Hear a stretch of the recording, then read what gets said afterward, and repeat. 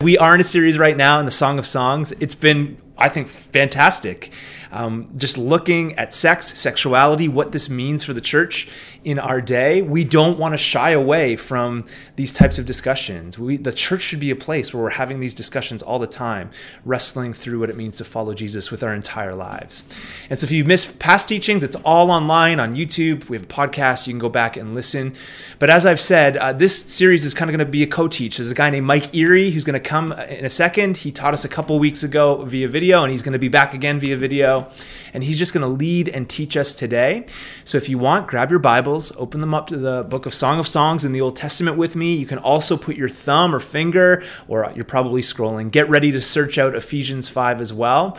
And we're going to jump right into this. A precursor again, this is kind of PG-13. We are talking about some real things. So if you have children or junior high students around, just be aware of that. But again, this is the kind of conversation we want to cultivate in our church community. And the feedback has been really great as we wrestled through these things. So we're going to invite Mike to come. Mike is going to come and he's going to teach us today.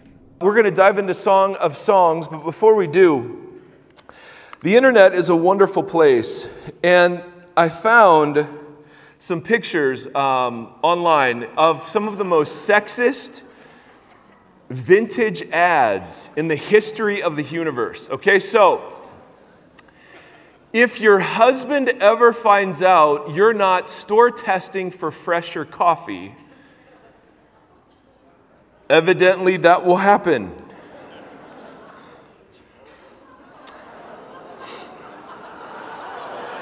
Now, I don't know about you, but I'm usually in bed with my tie on. You know what I'm saying? I mean, that's just... You don't dress down for your significant other, you dress up, you know? Is that not horrible? I mean, I had to go fact check that these were actually real. Christmas morning, she'll be happier with a Hoover.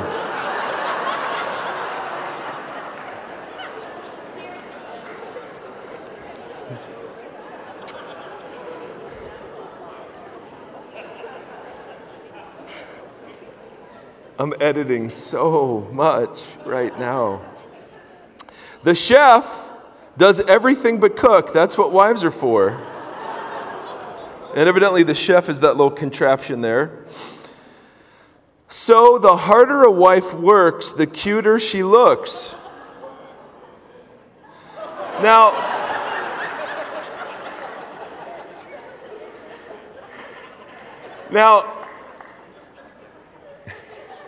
if you're here and you're single and you intend on staying that way, just go ahead and say those were the days.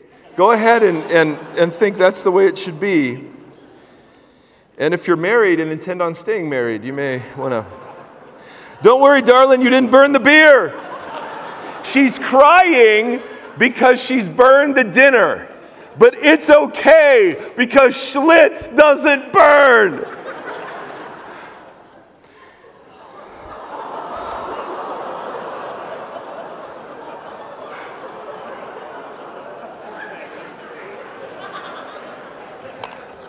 Now, I thought those would be that would be an interesting way to start. Because very often when the church talks about gender issues or the way men and women are to relate, the church makes one of two mistakes. We either reinforce cultural stereotypes like those, or we go to the opposite extreme and pretend like the Bible doesn't make any differentiation between men and women at all. And so we want to spend a little time walking the fine line between not stereotyping and not reinforcing cultural stereotypes either direction. Because on the one hand, the scriptures, contrary to popular opinion, are not repressive and oppressive. But on the other hand, there are distinctions between male and female. And we have to be so careful that we don't subtly, as we talk about these things, play into the stereotypes those crazy ads represented. And so we're going to wade into some controversial stuff, which, that's what we'll do. Not everyone will agree, and that's just fine. The goal is to provoke a conversation that goes way beyond this place. So Song of Songs, chapter 1. Now, there are three major players in the Song of Songs. There's the woman, the man, and then friends or daughters of Jerusalem. And remember, she just starts. There's no intro. It's just boom. Let him kiss me with the kisses of his mouth, for your lovemaking is more delightful than wine. In other words, I'm as intoxicated by your lovemaking as wine would make me intoxicated. Pleasing is the fragrance of your perfumes. Back then, deodorant wasn't really a thing. And so dudes would have to lather on certain oils to keep themselves aromatically appealing. Pleasing is the fragrance of your perfumes. Your name, circle that word, is like perfume poured out. No wonder the young women love you. My wife says this a lot. Take me away with you. Let us hurry. Let the king bring me into his chambers. Now, interestingly, she says two things right out of the gate. Thing number one, she says, is that she is sexually attracted to this guy. And as we saw last week, if you missed it, it was very, very simple. In the biblical record, human beings are not angels. We're fully human of flesh and blood and have desires, nor are we animals. Those desires don't have to rule us the way they rule animals. We're human beings. And so the trick in following Jesus is admitting that you've got all of the desires, but not letting them rule you. Now that's, of course, easier said than done. But we start with a biblical record. The first command in the Bible is be fruitful and multiply. Sex is good. Now, this often isn't said in the church. We usually don't say a thing, or we just say thou shalt not. The Bible begins with a big old thou shalt. And in the Song of Songs, being physically attracted to somebody isn't a bad thing. So it's not like, single people, you have to say, hey, someone says, what are you looking for in a woman? And you say, well, she's got to be godly, and she wants to go be a missionary and smart. And then about 14 down on the list, you finally admit she's got to be cute, right? Or ladies, same with you. I mean, it's okay. God wired us to be attracted to people. And sometimes I'll meet Christian couples that have dated for months or years, and they just don't have that chemistry. And I just go, well, you're kind of supposed to. I mean, if this is the only person you're going to have sex with the rest of your life, it may be good to be attracted to them. That's just, somehow we think that isn't spiritual. And so when the woman leads with let him kiss me with the kisses of his mouth, she says she's physically attracted to the guy, and that's okay. But she also comments on his name. Your name is like perfume poured out. Now, in the culture of the day, a name stood for more than what someone called you. It stood for your character. So when she says your name is like perfume poured out, she's not saying, I just love the sound of a Solomon. Solomon. Solomon. That's not what she's saying. She's saying that his character is pleasing. Now, ladies, single ladies,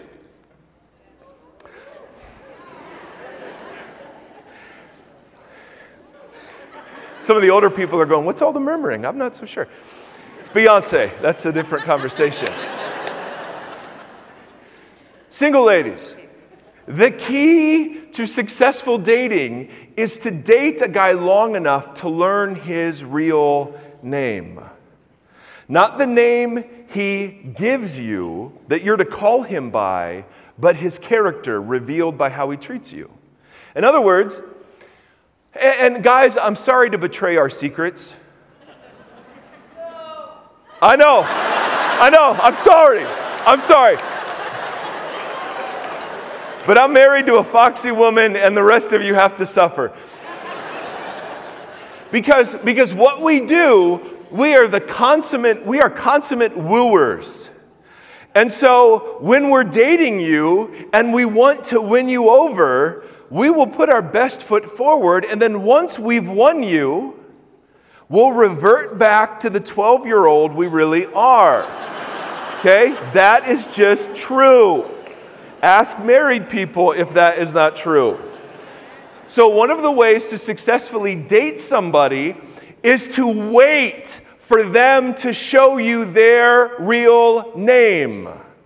How they talk to you, how they treat you when they're angry, how they treat your family, whether or not they're envious of your friends.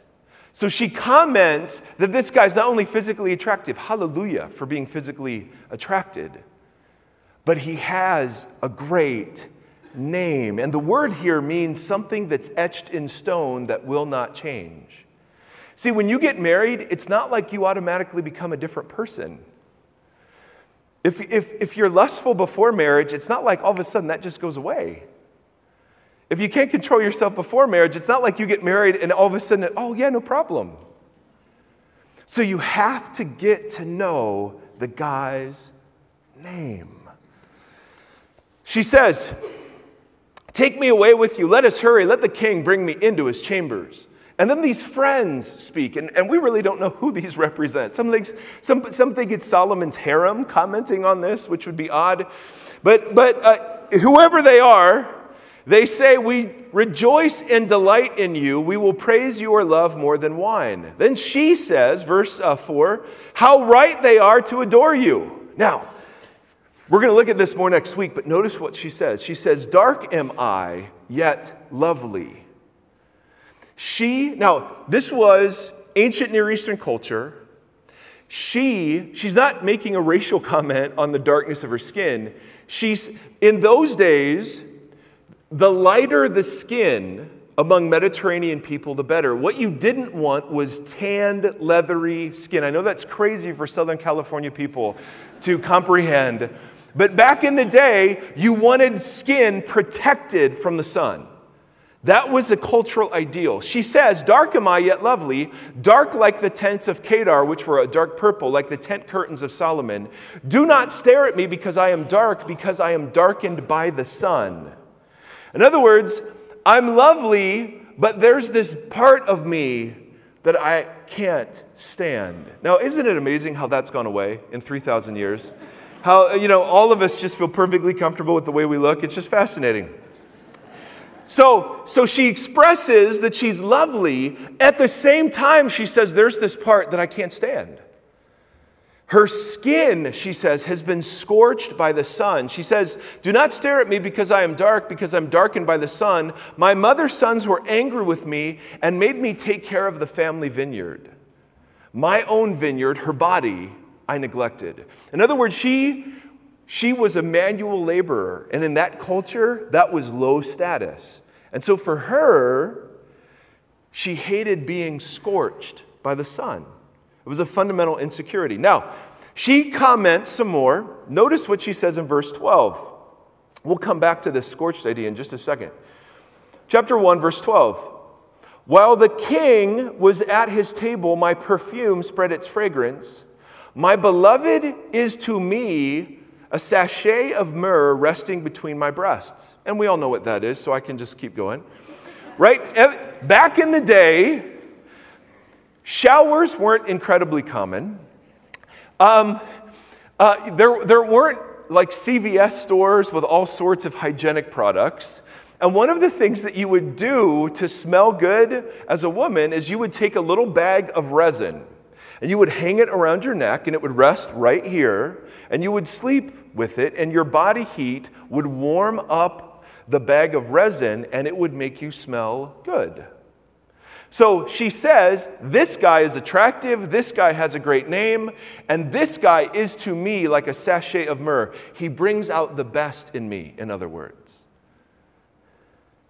And there's one more image I want you to see. I want to talk about this guy. Flip over to chapter 2, verse 3. So there are three images. He has a great name. He is like a sachet of myrrh. And then notice verse 3. She says, "Like an apple tree among the trees of the forest is my beloved among the young men. I delight to sit in his shade, and his fruit is sweet to my taste." Now, we're going to skip the fruit is sweet to my taste part for later, but it is a reference to what you're thinking it's a reference to. But I want to camp on this idea because I think it's the most beautiful and poetic image of the book describing the guy. She says, I delight to sit in his shade. Now, what does shade represent to her? Protection from the sun that has made her ugly in her mind. So, her body is scorched, it's leathered, it's tanned, it's the color of a manual laborer. She says, so I was forced to work outside. I couldn't take care of my own body. The sun scorched me and turned me darker than I would want to be otherwise. But I met this guy, and I delight to sit in his shade. Now, do you understand how powerful an image that is to her? In her place of greatest insecurity, he is safe and protective, in other words. So think about those images. Number one, he has a name, a character that will not change. Number two, he brings out the best in me like a bag of resin does overnight. And then thirdly, in a world that is scorched, I delight to sit in his shade. Now, what I wanted to do is I want to take that last image and I want to go one other place in the scriptures and talk about the kind of guy of whom it could be said, I delight to sit in his shade. Now, some of you are married to guys like this. Some of you are dating guys like this. But then there are others of us who are still wrestling with these sorts of issues. We're going to go to one of the most controversial passages in the Bible, Ephesians chapter 5. Let's go there. I want to talk about where the scripture spends time elucidating what it looks like for a man to be safe, so that a woman could say, I delight to sit in his shade. Now, if you are new to church, or you're new to Jesus, or you're pretty skeptical of this whole convo and somehow you got begged, bribed, or manipulated here, we're going to look at a passage that probably will cause your blood to boil until you actually understand what it's saying. So give me 15 minutes and see if I can't convince you that this is indeed good news. All right, Ephesians chapter 5. This is a letter from a man named Paul written to a church in Ephesus, which was a city in Asia Minor in the first century. Paul plants a church there. And he writes instructions.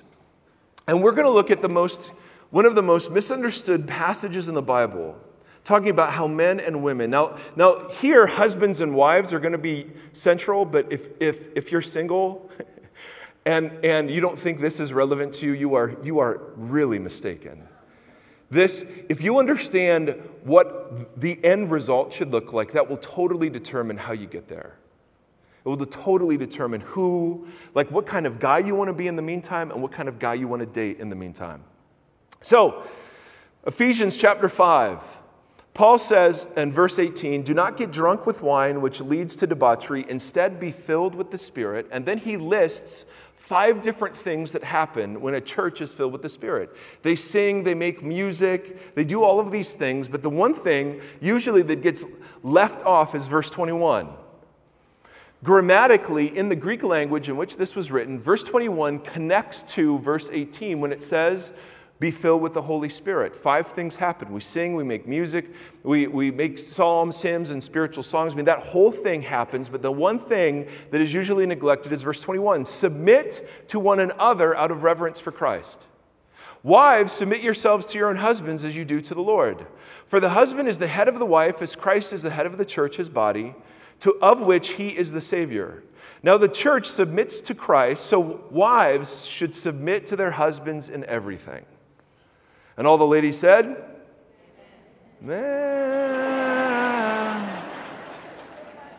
If it includes bowing down and serving you breakfast while you're in the bed with a tie on, I'm not sure.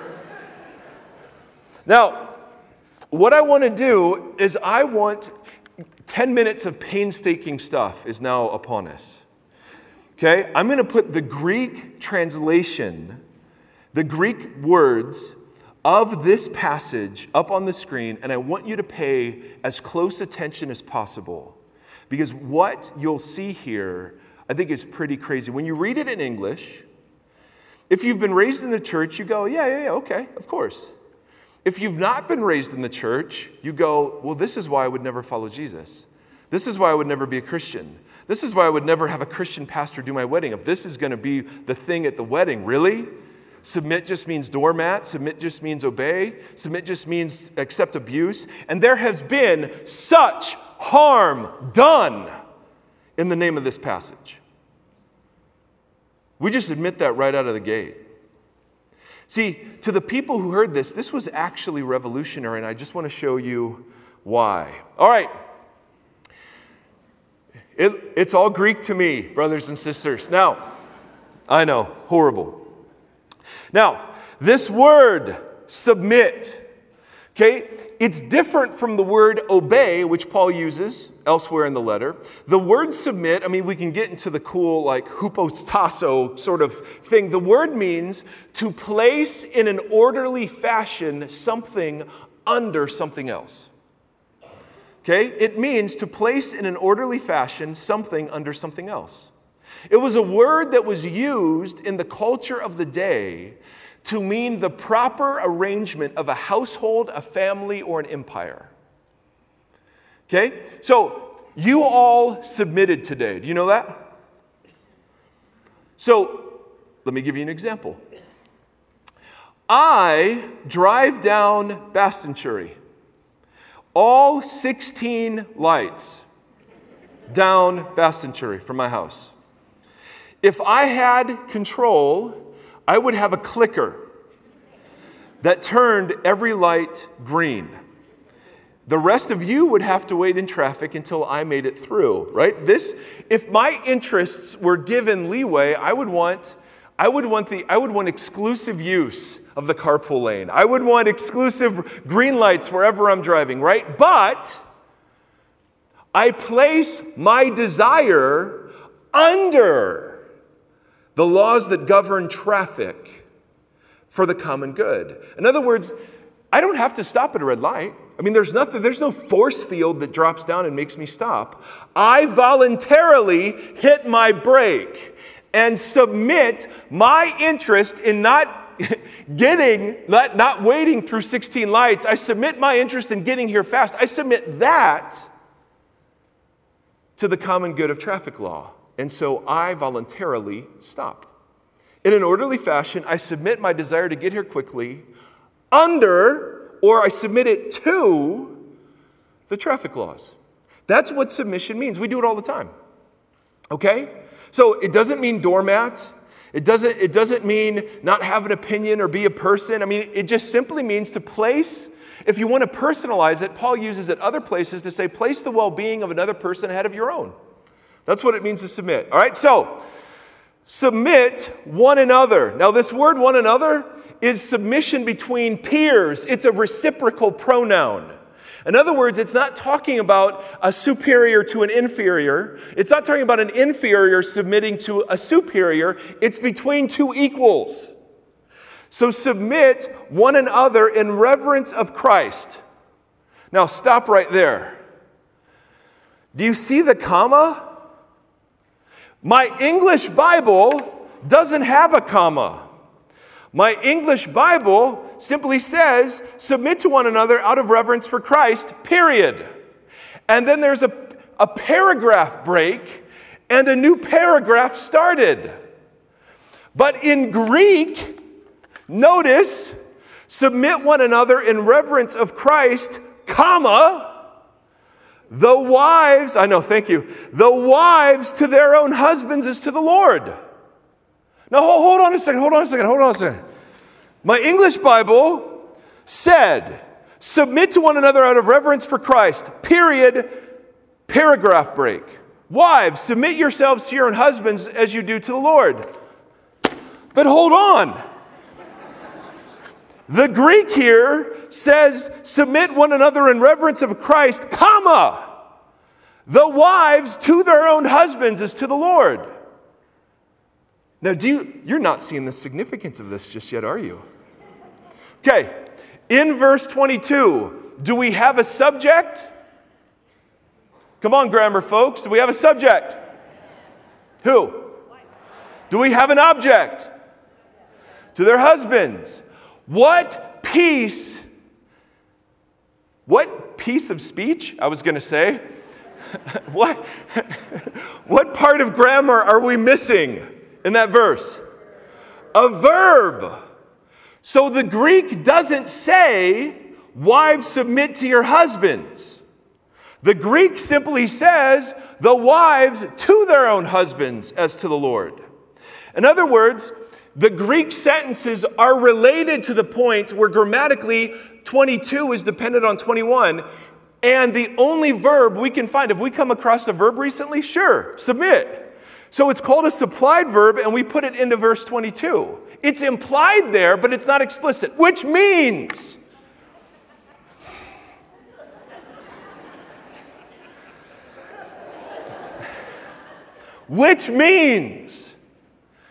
anybody who wants to quote, wives, submit to your husbands, is doing violence to Paul's thought, because grammatically it reads, as a disciple of Jesus, the regular practice of every disciple is to put the well-being of other people ahead of your own, comma, wives, do this to your husbands.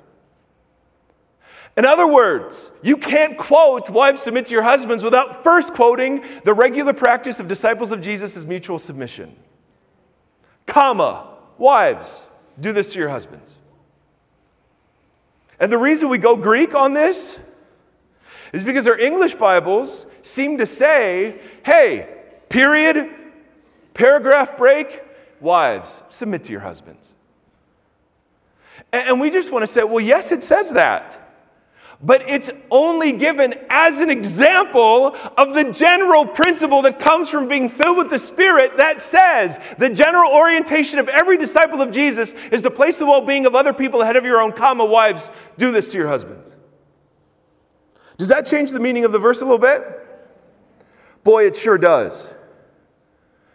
And so I am sick to death of hearing stories of wives in abusive relationships who here submit to your husbands as an excuse for men to continue their abuse.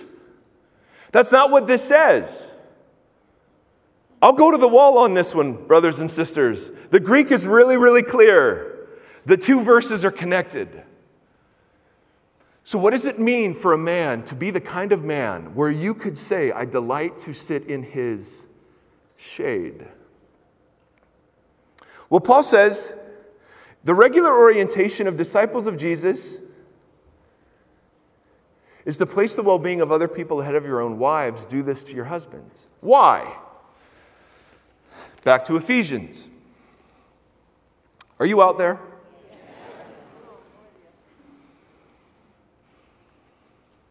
Verse 22. Wives, submit yourselves to your own husbands as you do to the Lord. Why? For the husband is head of the wife. And I wish Paul would just stop right there. Right? I mean, it'd be great if he just said, for the husband is head of the wife, period. But he doesn't.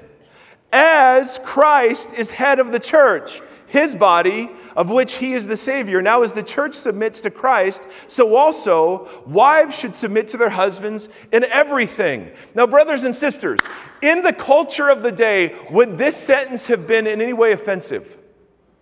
No! Wives, submit to your husbands? That's what they're there for.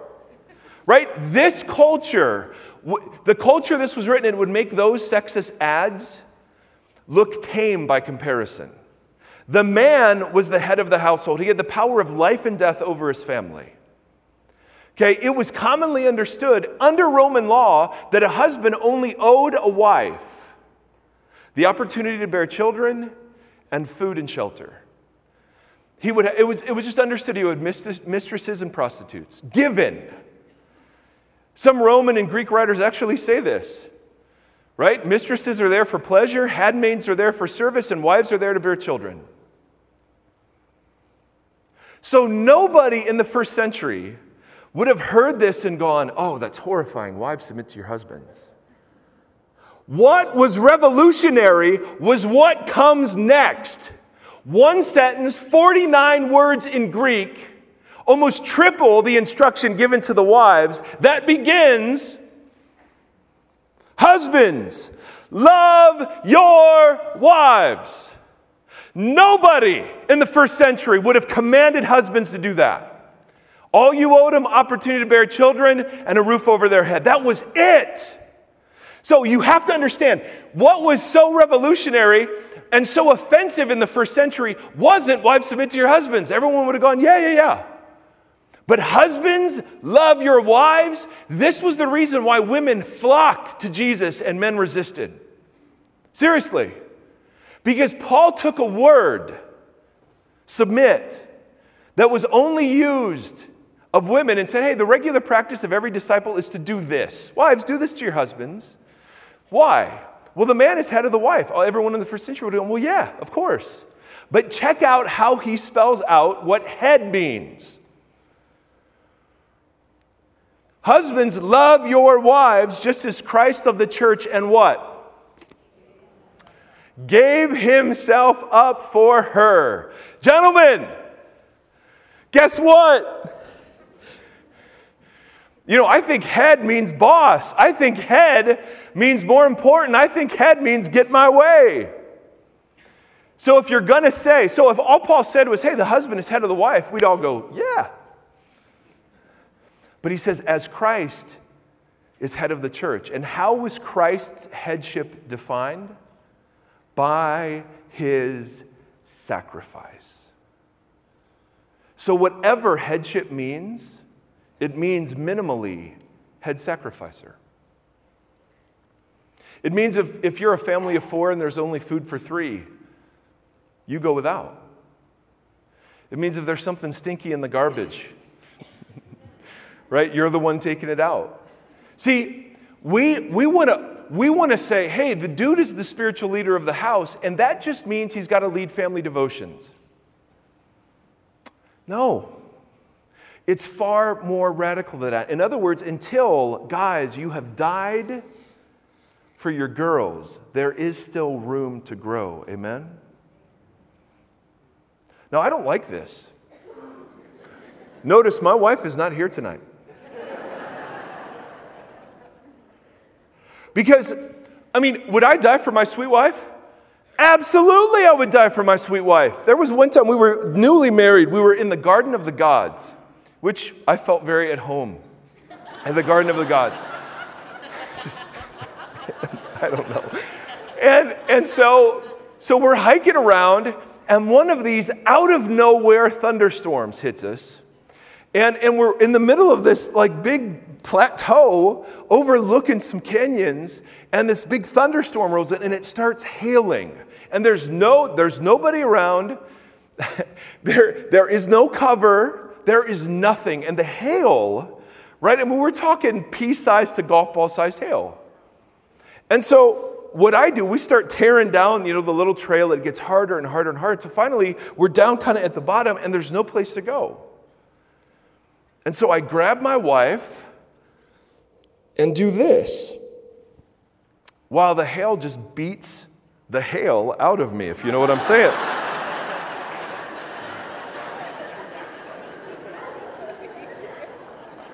And you're welcome. And I'm sitting there, and we're married under a year. And I'm sitting there while this is happening, and I'm thinking to myself, wow.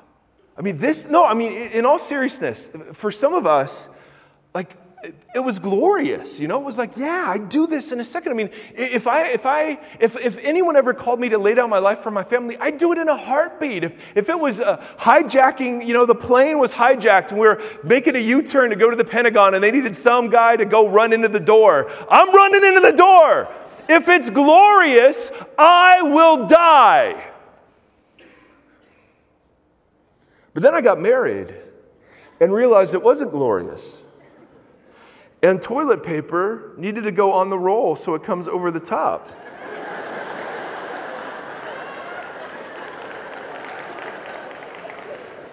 Now, to me, as long as you can reach it, that's all that matters, right? Why would you make a bed if you're going to sleep in it the next day. What is wrong with eating out of the same pot you used to cook food in? Why dirty something else? Right? What is wrong with using the floor to store laundry? It's no more sacred. I mean, drawers are not more sacred, or closets. And so what I learned was, if it involved hailing, I was great. And if it would involve fighting off a burglar or storming a cockpit or doing something glorious, I'd be in a heartbeat. But if it involved getting up at 3 a.m. to get the kid, if it involved saying no to things I wanted to do so I could be fully present with her, if it involved listening when I wanted to speak and speaking when I didn't want to speak at all, if it involved that kind of dying, death to my ambitions, death to my entitlements, death to my selfishness, well, that was a whole lot harder. Said the voice of wisdom.